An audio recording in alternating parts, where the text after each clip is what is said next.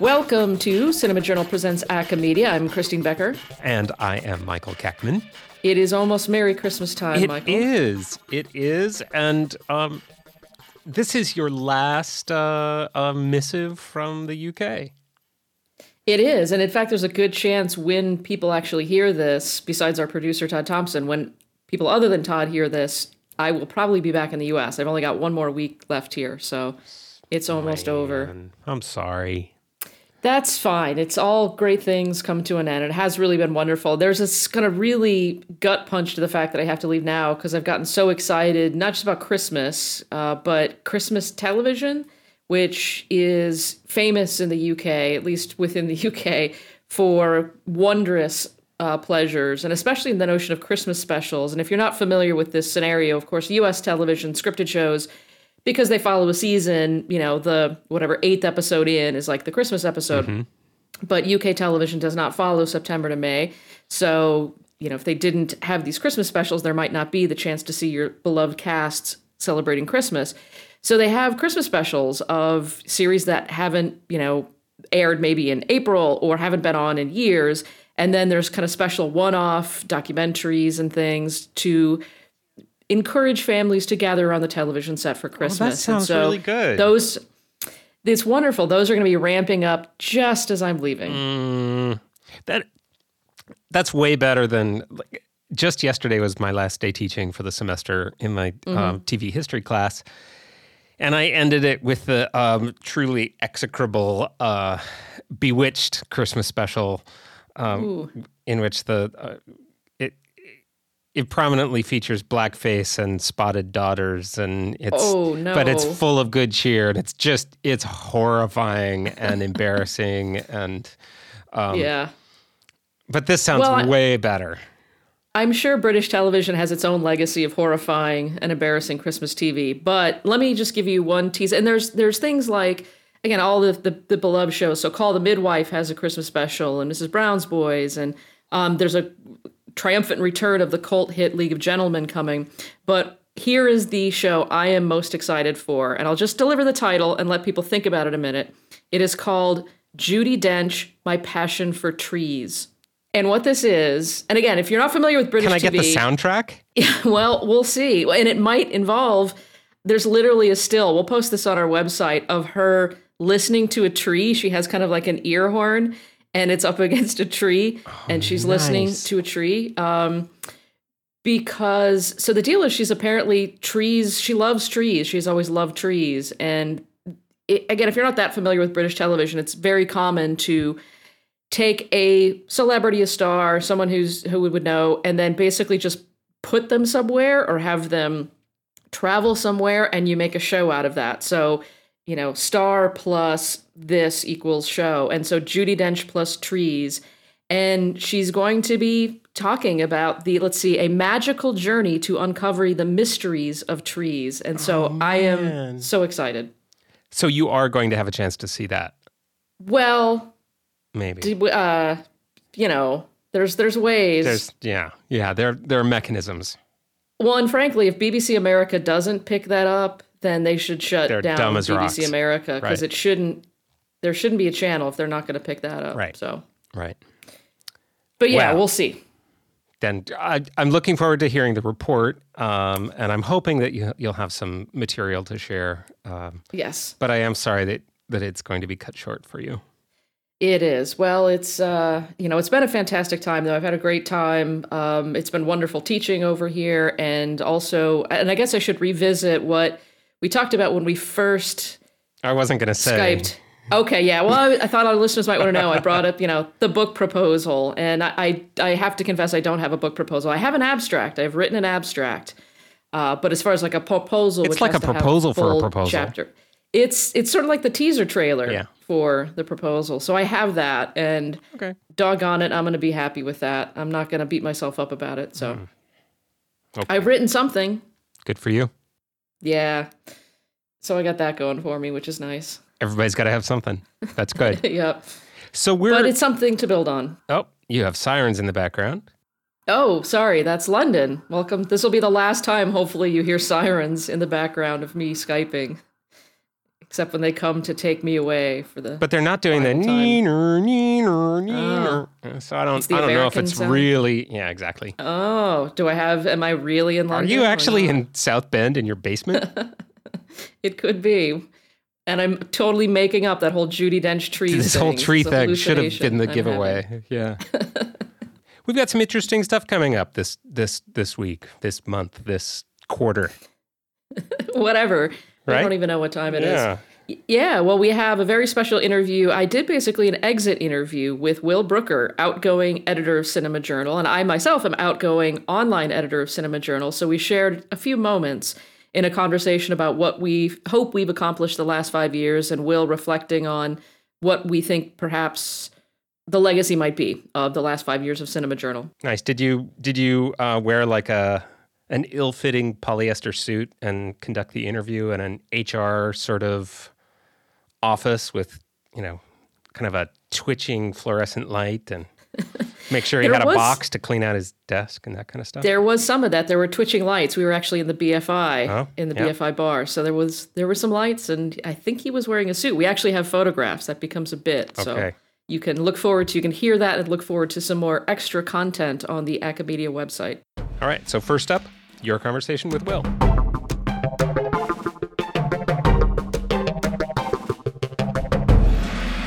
I am sitting here in the British Film Institute, the BFI South Bank in London, with Will Brooker, former Cinema Journal editor. As of today, you are the former Cinema Journal editor, Will. Yeah. How does that feel?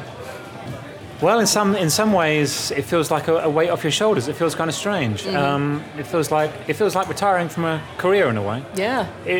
5 years is a long time. We spoke 5 years ago. That's half a decade is it's a pretty long time. It does feel like leaving a job. Yeah, we did. So, and 5 years ago, we were in a pub. So, a somewhat similar place. We're actually right by the BFI bar. If you hear some noise, that's the BFI bar, and then we're near the lobby, and so they're making announcements about screening. So, occasionally a man will announce screening. So that's what that's about. But yeah, 5 years ago, we had our first meeting in a pub in London to talk about what we wanted from the future of Cinema Journal. And so we want to, in this interview, look back on that, kind of where we started 5 years ago, and we're going to treat you all to some clips from our very first interview, because you were our first interview subject of Acamedia, the very first episode. Yeah, I think that was probally my suggestion that you interview me first. That was very smart. So and it's probably my suggestion that you interview me now as well. Well, and so you also get to hear how we both aged in 5 years, vocal aging. I wonder if we have... When I listened to that interview recently, I sounded so on point. I sounded so keen and enthusiastic, and I wonder if my voice has actually changed. Right. I really feel I don't want to big myself up, but I'm reminded, having listened to that interview and thinking about how I feel now, reminded of how prime ministers and presidents look so much older. I'm no Barack Obama, but if you look at him when he started, and when he, it's accelerated time. Yeah. I haven't actually gone grey, but I can imagine how they feel coming out of office. Well, and we'll take a picture of you tonight, and we'll post that to our website. People can vote. Yeah, people can see. You. And we'll put a before and after, and people can vote. Which Will Brooker do you like better? I don't know if I love that idea, but yeah, okay. Well, we'll see. We'll talk about that. All right, well, let's go ahead and start with the first clip. So this is actually the end of our very first interview. So we're going to have some interesting continuity here from end to beginning to end. So this is the final segment of our first interview. So any final thoughts about that? Things you would want to kind of tell people that they can look forward to in the Will Brooker era of Cinema Journal? Well, firstly, I wouldn't like to call it the Will Brooker era. It's the Chris Becker era as much as anything else. It belongs to the Masthead team, including our brilliant assistant editors who have really come through when we were putting together the first issue. Yeah, would you like to name them? Yes, Christine Atchison and Philip Bevin have proved real troopers, working over the holiday season, trying to reformat articles to according to the Chicago Manual of Style. It's been a huge pleasure. I mean, working over Christmas with Anna Frohler, my associate editor, and the assistant editors has been... It's been a lot of work, but I've just been blown away by their commitment and their skill. So firstly, I mean, all right, I get my name as the editor, but it's a team thing. It's very much a team thing. There is absolutely no way one person could put together this journal. I've realised that. There is no way. I guess the main message I would like to put across to people around my era of Cinema Journal, we'll see if it comes true, is that there's going to be more ways of engaging with it, more ways of taking part in it, more ways of getting involved, more ways of talking to it, because the journal will still be what it's always been at the centre, but there'll just be a more exciting and dynamic surround of other texts around it. So listening back to your words from 5 years ago, what are your initial thoughts? I've got to say, I think that what I said really was true. I think it did come true. And the funny thing about it is that it was new at the time. Perhaps it seemed radical at the time. It seemed like a fresh move. But now I've got used to it, and I think perhaps other people have got used to it as well. So what was new now seems familiar. So I think it's true there's more dialogue. There are more ways to communicate with Cinema Journal. It does have much more of an accessible presence. There are much more ways to engage. But that almost feels like the status quo. It doesn't feel at all like we're doing something which is an innovation anymore. So perhaps we've all got used to it. Do we need a before and after picture of Cinema Journal then to post like what it was like before and what it is now? Yeah, I was thinking that because you're saying like how is it going to be different? Well, we'd have to compare to what it was before, wouldn't we? 10 years ago or 7 years ago, really, rather than say 3 years ago. It's been the same for a while now. Yeah. So to see if it was different, we'd have to look at what was before. Yeah. Well, speaking of what was before, another thing you talked about early on in our first interview was about trying to address the gender imbalance on the editorial board, first of all, and then secondly, giving the SCMS caucuses a greater platform through Cinema Journal in order to kind of boost marginalized voices. And so I think that has played out successfully. But you tell me, do you think did you set out to accomplish there what you had hoped?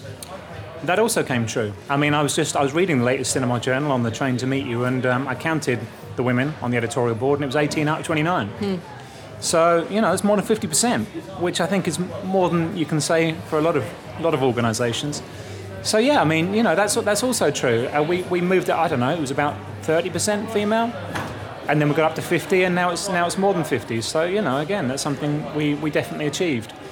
In terms of talking to the caucuses, I definitely did that. From my first year as when I was transitioning into the role at the conference, I went to see a lot of the caucuses. I think it was the first time they had an editor of Cinema Journal come to talk to them.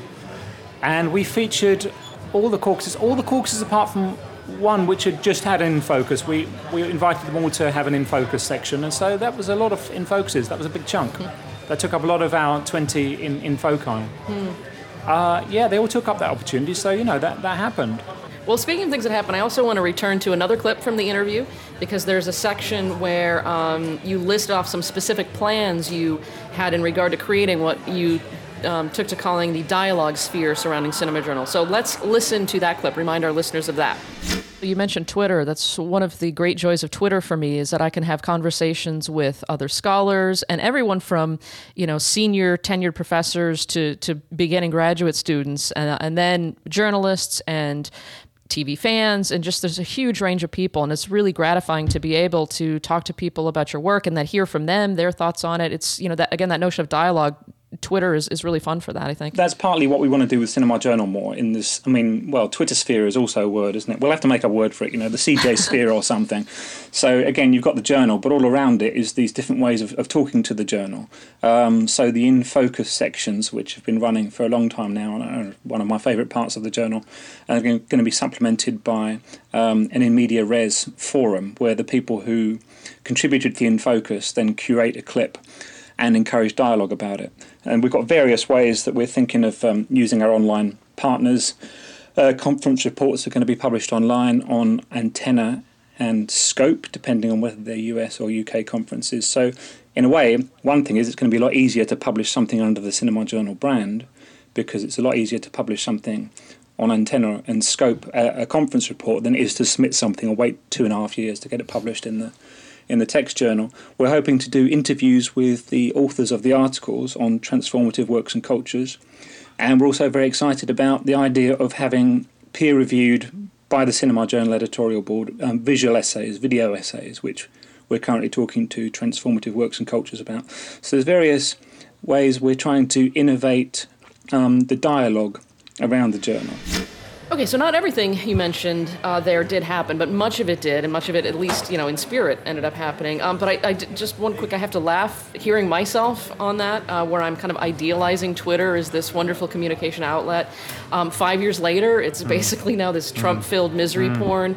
It's still a vital lifeline for me, especially in terms of Trump, and especially being here in London, kind of feeling this connection back to home. But I'm curious for you then how you think this online dialogue sphere has changed, maybe both for you personally over the last 5 years and then in regard to Cinema Journal.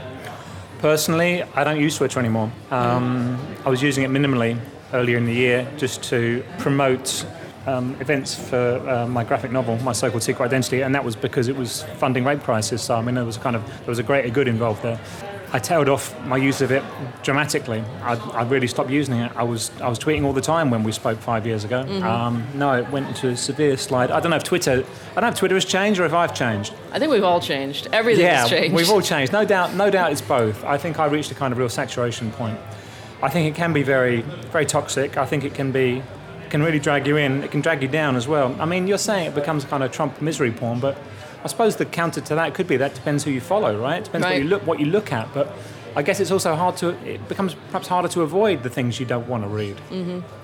Well, and it's pleasure-pain thing, because I know I shouldn't read it because it makes me miserable. And yet, especially the way of kind of, our mechanisms for dealing with this are either wallowing in it or making fun of it. And I can't pull myself away from that, even though I know it's unhealthy. And so, it's this. And then perhaps that's a definition of addiction as well. But that is kind of a communicative form, and especially what we were talking about 5 years ago about how we would insert Cinema Journal into this, being where it wasn't Cinema Journal, then the print issue wasn't just this thing that was out there somewhere. It was kind of connected. You used the word, I think, matrices, of this matrices of connections. Yeah, it was so grand. Dialogue sphere and matrices and networks and all this. Well, again, I think my line throughout this interview is going to be, yeah, we did it. We did it, and now it doesn't feel like so much. Just like maybe Twitter doesn't feel the same way now. We did do that. Yeah. And it became kind of, and, I almost feel a bit shocking about it now. And I think we would have to look back to Cinema Journal's absence of engagement with social media before that to see how different it was. I mean, I can't even remember those days. Yeah. But I don't even know if Cinema Journal had a significant Facebook presence. No, I don't think so. What had, maybe through UT Press there was something, but I created the Facebook page. Right. And there's that issue of kind of what, and similar with Twitter, like I don't remember my life before Twitter. How did I talk to other people before Twitter? Well, I'm seriously, I'm off it. You should go cold turkey on that, Yeah, okay. It depends what you want. You should do what you want, but I mean, I found other things to fill my time. Yeah. And I feel less stressed now. I'm not always looking at Twitter when I'm walking down the street thinking, man, I've got to reply. I've got to come up with a smart reply for that. Well, and now you won't have Cinema Journal stuff to occupy your time anymore. Yeah. So, well, first of all, and maybe this is going to be kind of the same thing we've already been talking about, but I'm curious about what you think about what will be the legacy of the Brooker era, Chris Becker, Anna Frola era. Like, what are you think the key things that will go forward? In practical terms, a lot of things are staying. Right, the podcast is staying. The online engagement is staying. If anything, I think Cinema Journal is going, more digital. I see today the new team has announced a new way of submitting. What's it called? Submissible. Submittable. Submissible. I don't know. S&M. This is very newfangled for me. Anyway, they're taking it in new directions, but which are obviously more digital. They're not going more analog. Right. So the new team isn't taking it back to kind of pen and paper of the old Cinema Journal days when I think things were probably sent out by post. So if anything, I get the impression that Caitlin's team is going to build on the platform that we established and make it kind of slicker, make it more streamlined in that respect. It doesn't look from their activity today that they're using Twitter less, does it? You've seen it. There's a lot of Cinema Journal tweeting going on. So I get the impression that a lot of things we started are going to remain and increase. I think it would be unusual for a new editor to kind of go back and say we've got to scale down the online engagement. And there's things like In Transition, the journal, which we're proud to. I wouldn't say we. What was our role in it? Our discussions with the team helped to launch that. Yeah, it's one of our partners. I think that's going to continue. That's something which will be lasting. How we're going to be remembered is a different question, isn't it? Because you're saying what will remain, what will go forward, and another question is how people are going to look back at us. It's hard to say again how people are going to look back at us, because that's a question for other people, and also it's a question for other people, I think, in the future. Now I'm looking back in this 24 hours since I haven't been.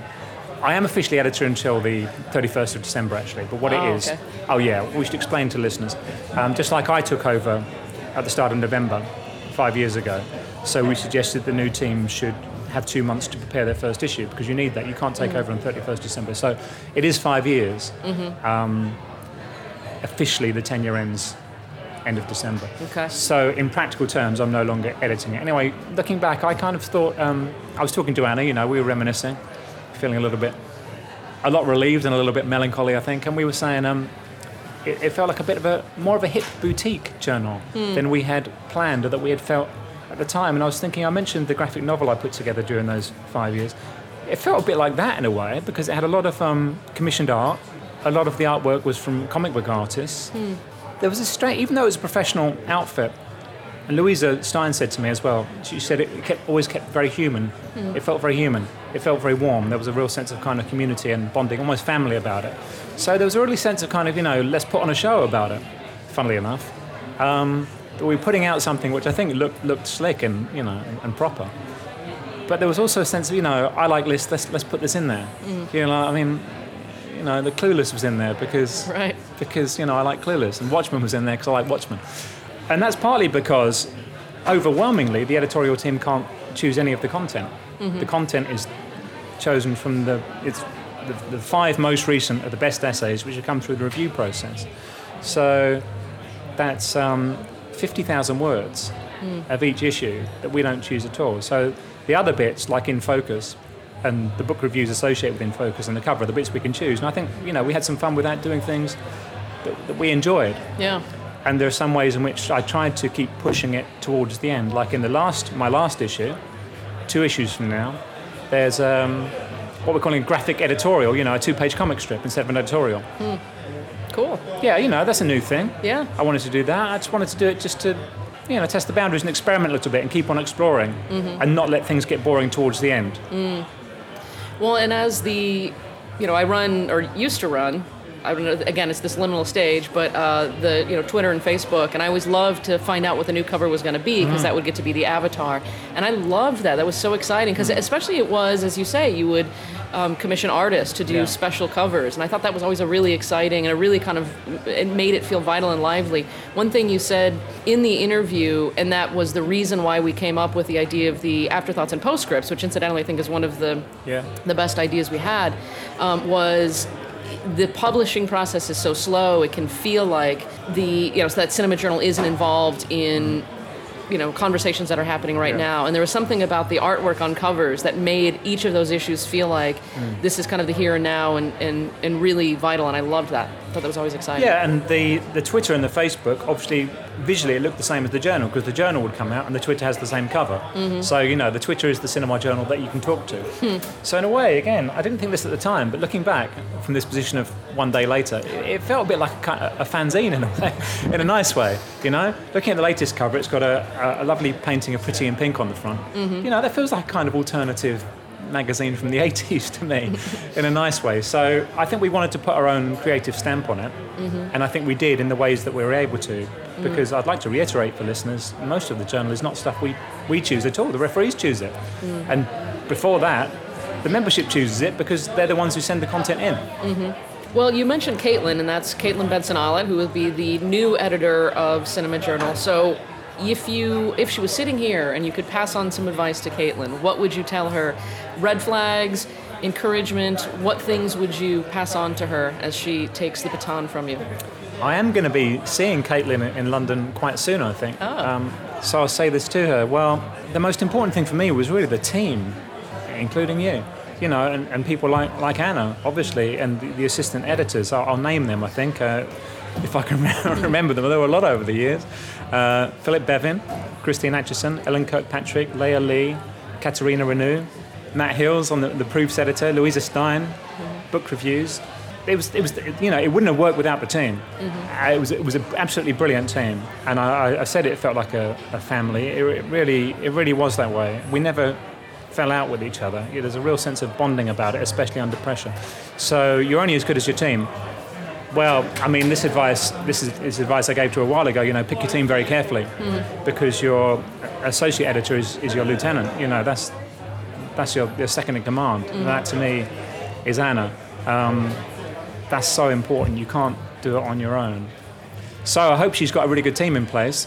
It goes in cycles of more relaxed periods, slightly more relaxed periods, and then more intensity. After you've submitted each issue, there's a little bit of a break where all you're doing is going through submitted articles and finding referees. And then after about a month, after about 4 weeks, you have to start editing it again. So start editing the new one well in advance. Don't get in a rush towards the end. And I guess enjoy the slight gap in between. But, get a sense of the rhythm of it as well. And also get a sense of the rhythm of it in terms of how it works with the team, of who does what. Because with a good team and with a sense of rhythm and schedule and timing, it should go very smoothly because everyone knows what they've got to do at each particular point. That's right. it. Well, and you're describing the workload there, and I want to play one last clip from our first interview where I remarked upon your voluminous CV and all the things you've published and asked you how you get it all done. So here's that clip. One last question that I'd like to ask you, because you are a very prolific scholar yourself, and you're kind of an inspiration as an academic as far as publishing. You teach, of course, at Kingston. Now you're taking on this journal editorship. So how do you think you're able to balance all these demands? How do you get all that done? I think it's one of the reasons is that I'm writing about things that I actually enjoy and am interested in. And I think it's useful if you actually feel passionate about the things you're writing about academically, then it doesn't feel so much like work. A lot of the stuff I do, there's, of course, we have this other category, the ACCA fan. I'm not sure how I feel about identifying as an ACCA fan, but a lot of the things I do are kind of based on a fandom, or they're related to a fandom. They're related to an enthusiasm that I have for the thing I'm writing about. So I'm curious about then, has what you described there about your publishing work been the case for your Cinema Journal work too? Like, were you an ACCA fan of it? Did that help drive you? And then was it joyful to work on, or was it more work than love? And feel free to answer diplomatically about that question. But I'm curious about what exactly the job of being Cinema Journal editor has been like, and will you miss it, or are you ready to move on? I got to be honest, I'm going to say it was more work. And Anna said the same to me. It's labour. It felt like labour. It feels like voluntary service. And I mean, there were real moments of pleasure. One of the great moments of pleasure is 4 times a year when you get the new issue. Yeah. In fact, I get like 6 new issues. When you see the issue with the cover, that's great. And we had a lot of. We don't see each other very often. We see each other at conference, but we have fun on emails. We had a good chat on emails, and the sense of warmth and connection between the team has been very good. And the freedom to do what you want creatively as well is pleasurable, and it's a great responsibility, it's a great opportunity, and and you're running something which is very important, and you can put your own stamp on it, visually and in other ways. To an extent, as I say, the bits around the articles we were able to choose, but there's a lot of work. I counted this. I didn't count them all individually, but it's 1 million words of articles alone because it's 20 10,000 word articles. I think that's 1 million. Please write in. That's a lot, and then you've got the in focus and the book reviews and everything else. It really is like putting out at least one edited book per year, but without the credit you would get from your managers for putting out an edited book, it doesn't really count for anything. So in that sense, in terms of recognition you would get from work, I'm not being very diplomatic here. It's not like putting out a book per year. So in a way, after the initial credit you get for being editor of Cinema Journal, it does get a bit thankless because you're doing the same year upon year, and for a while everyone thinks you're doing great, but then you're just doing the same for 4 more years. Yeah. I would venture, I doubt that the SCMS is going to take this on board, but I think a 3-year tenure would actually be better. 3 years is the length of a degree, Yeah. In the time I've taken, I could have got, an MA, maybe squeezed in a PhD as well. That's a long time. Yeah. And I think you risk burnout on an individual level. It does get in the way of other projects because there's no way I could have put out an edited book because, like I say, I'm doing 4 of them a year already. I did write a monograph about David Bowie as well, which was quite immersive. So I did manage some other work. Yeah. But it eats into your time a great deal. And also, as I've said, your innovations no longer feel new after 5 years, whereas I think 3 years would enable someone to put their mark on it and then step out while they're still got energy. Right. So it is hard work. There's no way to lie about that. It is hard work. It's hard work for everyone involved.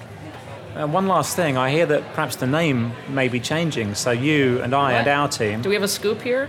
Breaking news? I heard it on the grapevine. You know, the name may be changing. It's up to the membership. I think the membership will, as is proper, be invited to vote on that. If that's the case, we will be the last editors of Cinema Journal. Oh my goodness. Yeah. That's very dramatic sounding. Right. It will be it'll be the same journal with another name. But technically speaking, we're the last Cinema Journal editorial team. Wow. Okay. So. I'm going to put that in my Twitter bio. If I don't quit Twitter, I'll put that in my Twitter bio. Right. Right. Well, Will, I can release you here from your duties, although, again, till December 31st, I guess you're still kind of on the clock, but you are kind of all wrapped up with the hard work of Cinema Journal. I'm in limbo. Yeah. Well, congratulations, and also let me take this opportunity to say in front of all of our listenership, thank you for inviting me to be online editor, because it's been an incredible experience. This podcast wouldn't exist if not for that having happened, and this has been a really, really fun ride with that, and so thank you, and I'm gonna miss. Luckily, I still get to do the podcast, but I'm gonna miss the rest of it. It was really fun being part of that dialogue sphere. So farewell, Cinema Journal Dialogue Sphere. You couldn't see that he saluted. This is an audio-only format, so you couldn't see. But we'll take a picture of you saluting, so we'll have that for people to look at. All right, thanks a lot, Will. Thank you.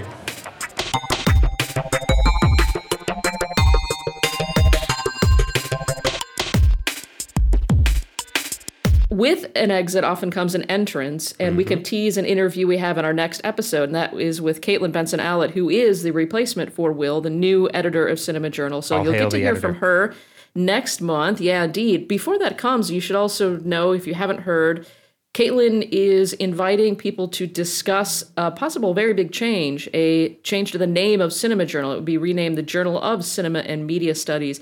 So she is inviting your thoughts, questions, and concerns. We'll put a link to this on our website, info@aca-media.org. Oh. No, that's our email address. Oh, bzz.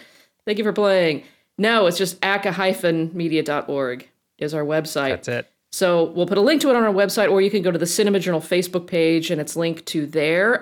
So there will be an online ballot in January. She is also hosting a live Facebook chat on January 8th about this, which is probably right around when our next episode will come out. So you'll get to hear her vision for the new Cinema Journal, or Journal of Cinema and Media Studies, and then you can have your voice heard via this discussion forum. Very good. So big stuff ahead in the world of Cinema Journal, and I now just get to kick back and watch it happen. We still, of course, will have we will still have Acamedia, but all of the online initiatives, that's someone else's job now. That's, in fact, Julia Himberg's job now. So that's I will good. just She'll kick do back. a great job. You can hand it off. She will. Yep, I'm very excited. I'm proud of what we started, and I can't wait to see what they're able to build on top of it now. So we have an extraordinarily tough topic to broach this week, right? We do? Yeah, I mean, that's the hardest thing ever to write about, humor. Oh, yes. Oh, yeah. Don't you think? I mean, my God, I am so terrified of trying to say something smart about comedy. So what Michael is referring to there, what we have special in this episode, is an interview conducted by one of our producers, Stephanie Brown, and she sits down with Maggie Hennefeld, who is co-chair of the Comedy and Humor Studies SIG. It's pretty great. She opens up by kind of setting up a sort of typology of ways to think about humor, and then works through some great examples, including exploding maids. Oh, Exploding Maids. Check it out. Here it is. Only here on Acamedia.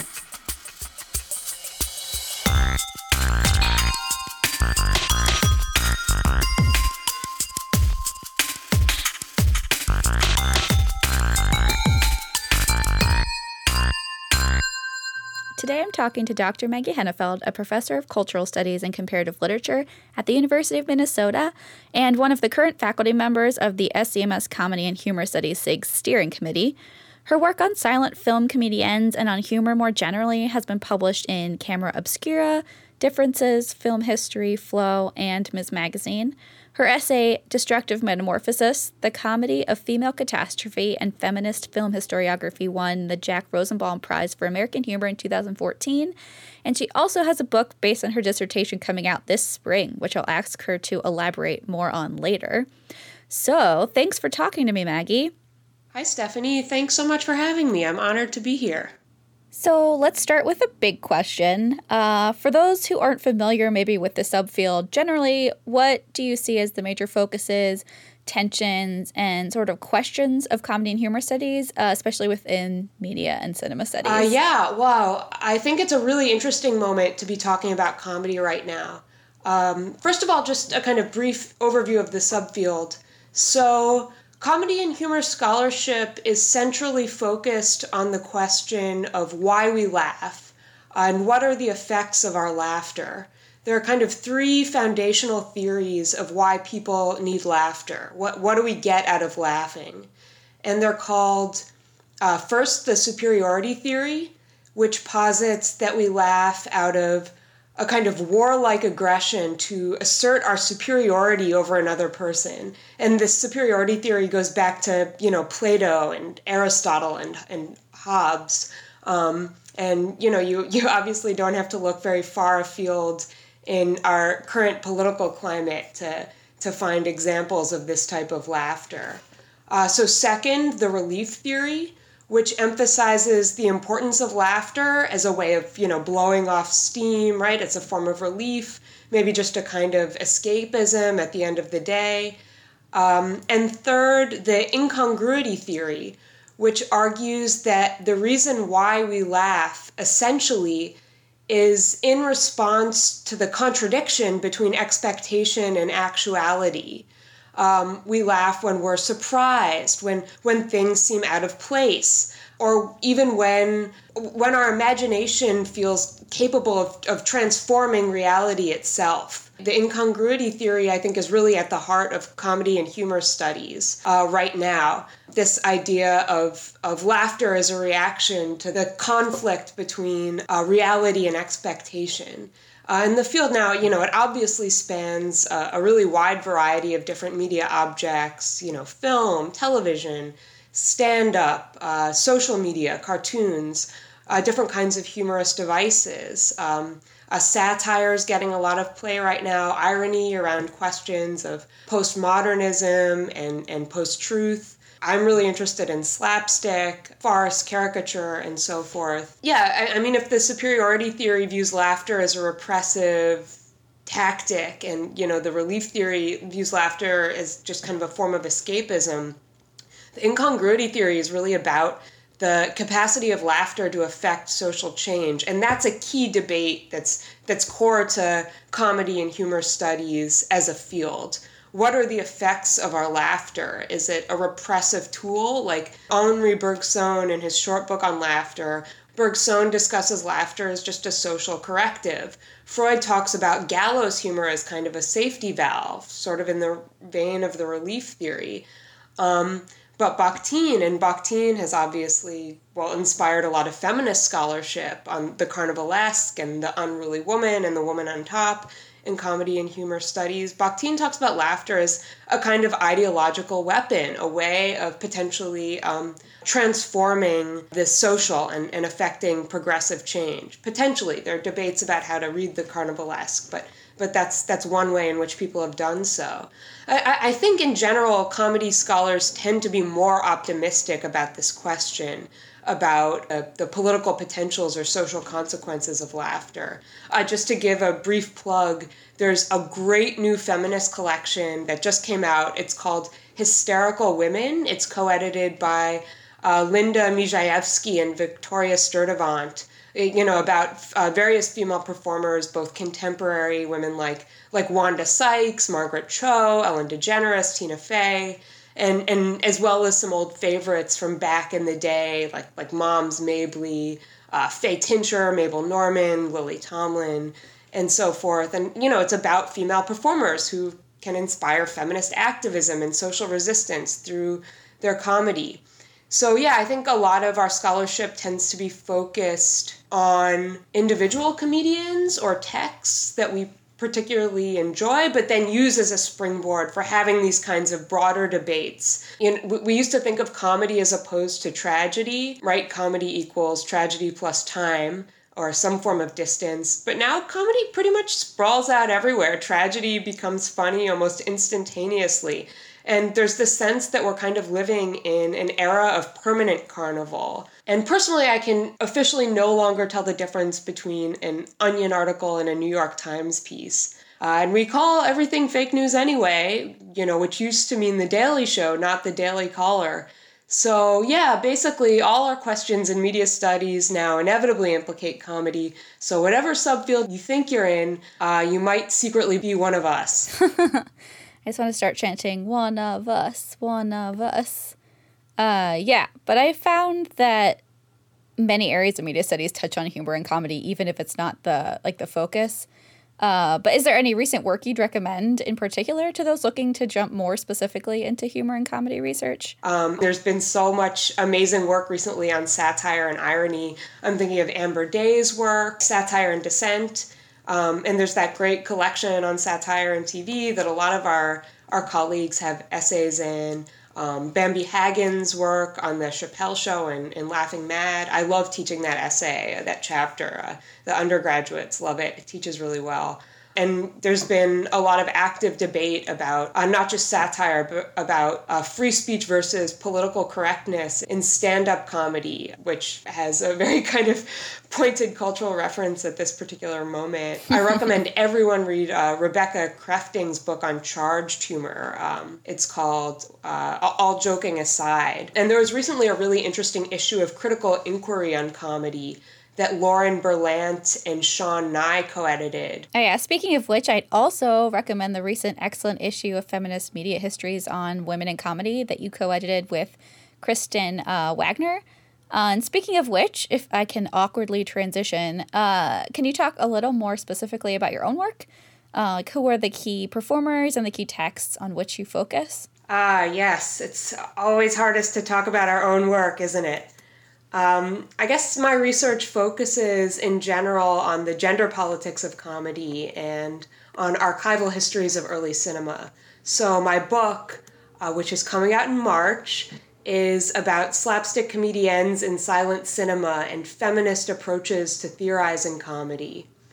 I think I'm personally attracted to instances of comedy where I myself feel unsure about whether I should actually be laughing. Whether the thing I'm laughing at is even meant to be funny. So in my book, I write about a genre of early 1900s slapstick comedies in which housemaids spontaneously combust out of the chimney, and just explode out of the chimney onto the public sphere, or they dismember their own limbs or decapitate their heads to finish their housework on time.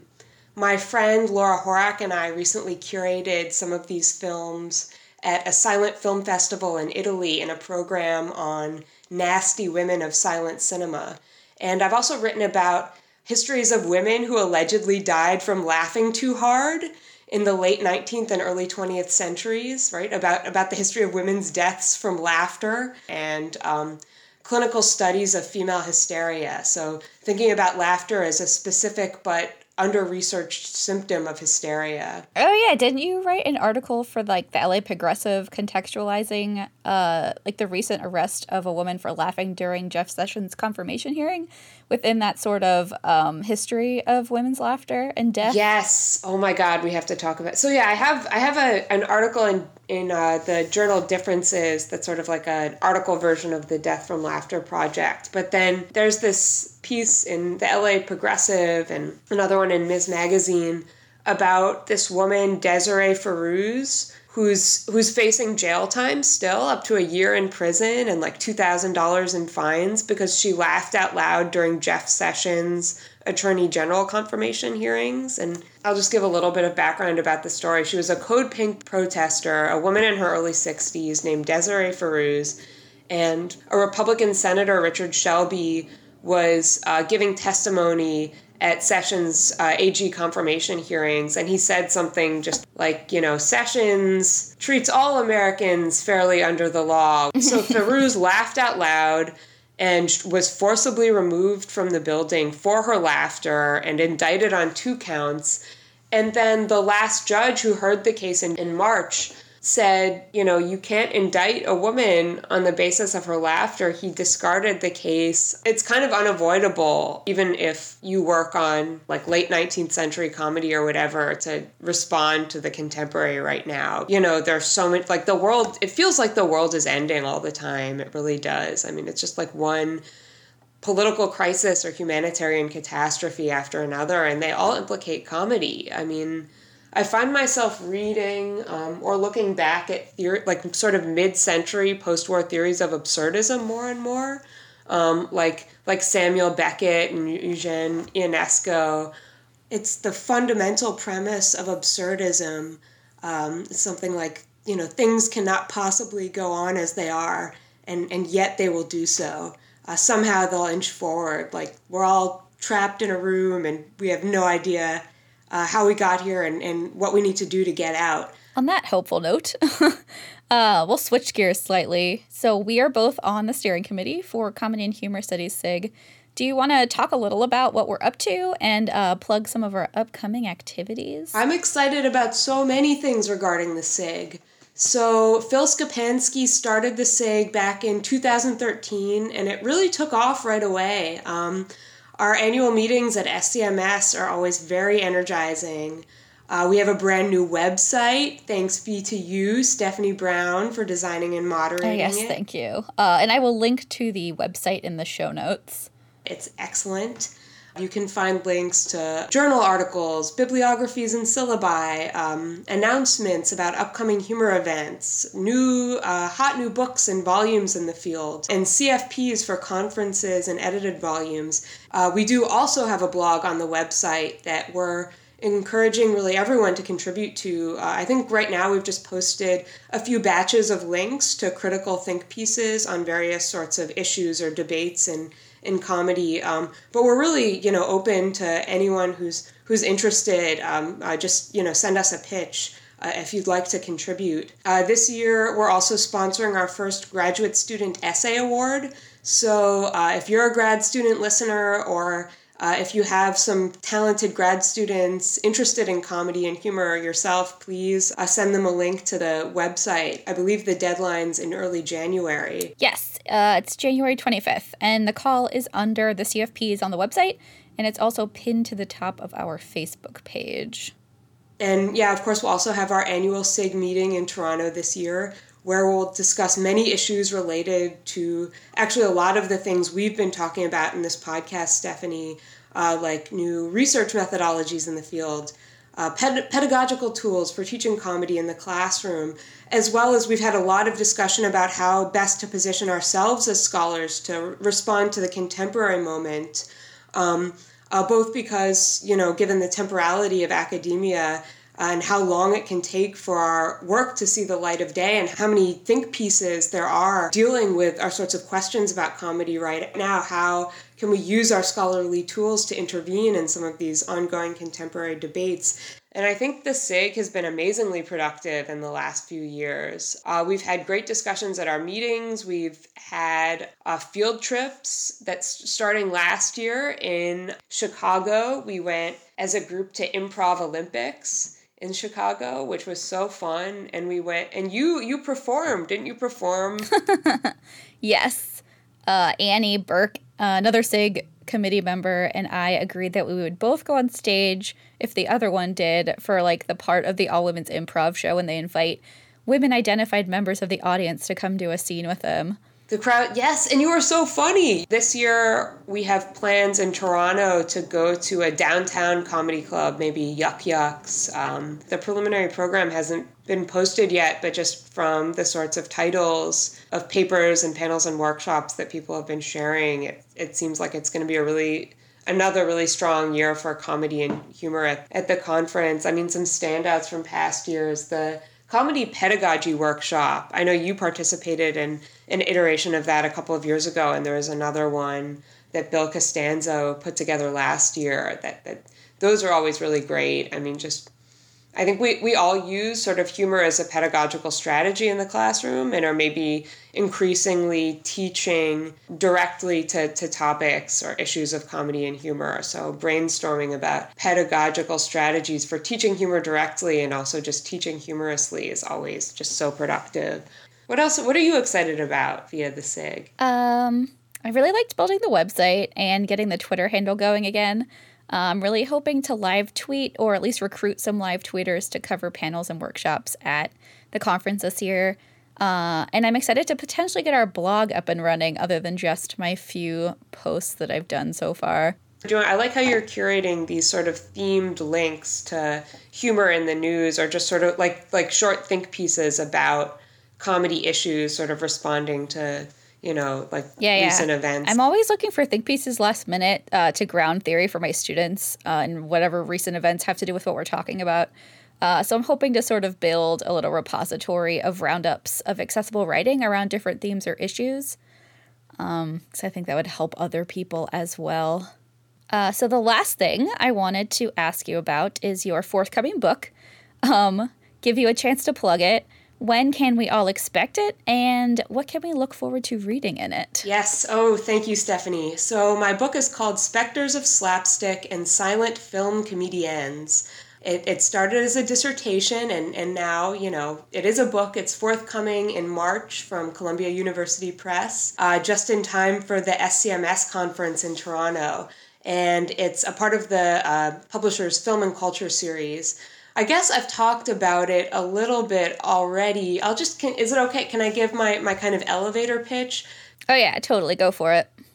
So, Spectres of Slapstick and Silent Film Comediennes reveals the gender politics of comedy and the comedic potentials of feminism through close consideration of early slapstick films. I draw on extensive archival research about forgotten slapstick comedienne films in order to rewrite early film historiography through images of female bodily mutation. These figures include vanishing ladies, female dancers who metamorphose into spiders, miniaturized nicotine fairies, and spontaneously combusting and self-dismembering housemaids. I argue that slapstick, as the exaggerated performance of make-believe violence, provided a gateway into the untapped and previously unimaginable possibilities of female identity in modern society. At the same time, women's flexible corporeality offered filmmakers blank slates for experimenting with the visual and social potentials of cinema. So the book has 3 sections. The first section is on early film combustion, right? These exploding housemaid films and the like from the late 1890s and early 1900s.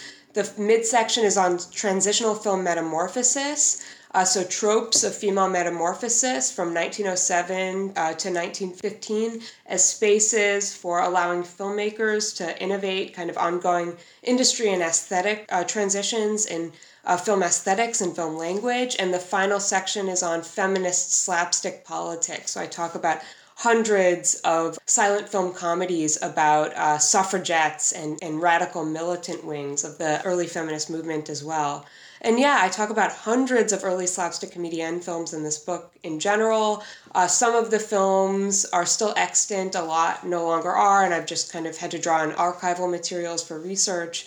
And the book spans from about 1894 to early 1920. As a bonus feature, there's also an annotated slapstick comedienne filmography in the back of the book where I provide, additional information about the film, who is the filmmaker, who is the production company, who are the slapstick comedienne performers, and if it's still extant, what archive has it, where can you see it. And I also have pithy, hopefully humorous synopses of some of the films. I could read a couple of choice selections if there's time. Oh yeah, I would love to hear one.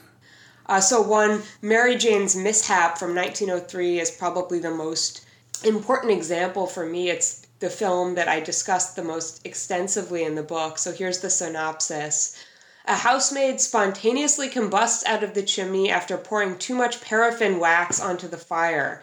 Her dismembered bodily pieces rain down over the village skyline, and then she returns as a dancing specter to haunt her own gravestone, which has the epitaph, "Here lies Mary Jane, rest in pieces." Awesome. And just to give a brief shout out to Kristen Anderson Wagner's book, Comic Venus, which is also about slapstick comediennes in silent cinema, went nicely about a period of silent cinema just after the time frame that I primarily explore. So we're really thinking of our books as companion volumes. Yes, I can't wait for that one as well. And I'll actually be on a panel with Kristen at SEMS this year talking about comics, technology, and transmediated performance, to get in one last plug. And we'll wrap it up there. Thanks so much for talking with me today, Maggie, and I cannot wait to see you in Toronto. Thank you for inviting me. I'm very honored to be included. It's a really cool podcast.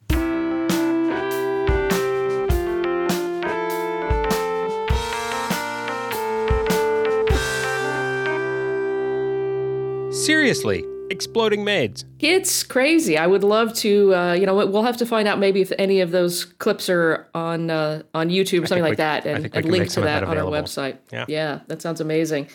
So I hosted a symposium here at Notre Dame's London campus about, it was titled National Cultures of Television Comedy. Brett Mills gave the keynote address, and he had some really fascinating points, and especially a notion of the kind of general idea of comedy being something that does define people, defines cultures, and the notion of comedy is both inclusive and exclusive. So inclusive in that, like, if you get the joke, you are included in the club. If you don't get the joke, you are outside of it. And how that then becomes tied to issues of national identity. And he talked about especially the British have this notion of humor is part of Britishness, that Britons takes kind of great pride in their ability to kind of find humor in situations.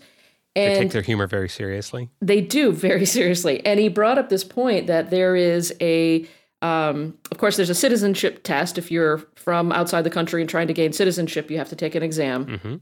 And there is a handbook that you study to make sure you're prepared for what you're going to be tested about to prove you deserve to be a citizen. And so this is the Life in the UK Test Handbook. And he said the most recent revision of this handbook added a section on comedy. Oh, my God. Including a picture of Monty Python. I was going to say, is just like John Cleese conduct the exam? Well, and he said the implication to this is to be a member of this nation, speaking of Great Britain, you have to understand its comedy. So if you don't get British humor, you could literally be barred from citizenship. And of course, we're overstating it a little bit. But I think that's a really amazing idea, and especially the notion of that being kind of at the heart of Britishness, understanding British humor and comedy. So I would love to see the exam and know what test question comes up in regard. I bet they would like recruit you as a citizen because of how much you appreciate British humor. I should look into that, yeah. Yeah. He did raise one downer on this, though, bring up the idea of there's sort of unexpected consequences, and especially the notion that comedy can then, as you kind of ironically alluded to before, can make seriousness difficult, and that if you're kind of always joking about something, it's a way of evading actually having to confront the reality of a difficult situation. And he showed a clip from, again, I'll see if I can find that online, of a piece from Newsnight, a video piece about how satire in some ways serves the establishment because, again, it's sort of a way of just sort of cathartically kind of blowing off the steam, and then everything stays the same. And that really resonated in our current 2017. As we're reflecting back on the year, we're nearing the end of 2017, reflecting back on the year. We've had a lot of great comedy, but the outcome of that, and of course, another thing that's been said is that it's very difficult to satirize the era we're in, and it's difficult to satirize Donald Trump, for instance, because of how absurd he is on his own. So I don't know where that leaves us at the end of 2017 with the state of American comedy, and that's something I guess we'll have to tackle in 2018. Yeah, dark place. Yeah. Maybe that's not a great point to end on. We probably don't want to leave our listeners with that. So anything happy we can... Here's a joke. My students got a joke? My students asked for a joke at the very end of class yesterday. Okay. What do you get when you cross a joke with a rhetorical question? Oh my goodness. I don't know.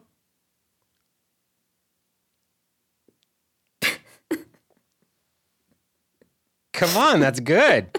That's it. That is incredible. That's the whole deal right there. And that is so academic. That is beautiful. Pretty academic. That is a beautiful way to end 2017. And I think, with kind of pride in what, again, we've not had quite as many episodes in 2017 as we would have liked, but with that kind of ending, that's all you need, I think. All right. Well, happy Christmas celebration, everyone. Holiday celebration. And as we look to the new year, we wish you all the best. And I started to say I can't wait for next year. I don't know. Next year. Coming back to Bring South it on. Bend. Come on. Yeah. Gonna be good times here. January in South Bend. Living the dream. Acamedia is produced with the support of ISLA at the University of Notre Dame, as well as by the Department of Communication at Denison University. And we also thank the Society for Cinema and Media Studies for the contributions they make to keeping us afloat. We couldn't do our work without our co-conspirators and co-producers. Bill Kirkpatrick at Denison University, the golden ears of Todd Thompson down at the University of Texas. And also Stephanie Brown at University of Illinois at Urbana-Champaign, and Joel Neville Anderson at University of Rochester. Also, particular thanks to Stephanie for conducting the interview in this episode. Yes, and thank you to Maggie Hennefeld for sitting with Stephanie to give us this great chat. And thank you to Will Brooker for sitting with me for our lovely chat, our exit interview. Farewell, Will. Hope your 2018 is a little bit lighter load now. Well earned. Yes. Stay warm. Keep laughing. Oh, all right. We need like a Steve and Edie Gourmet kind of outro. Todd, can you do Let's- something with that? Can you do something with that, please? See what you got.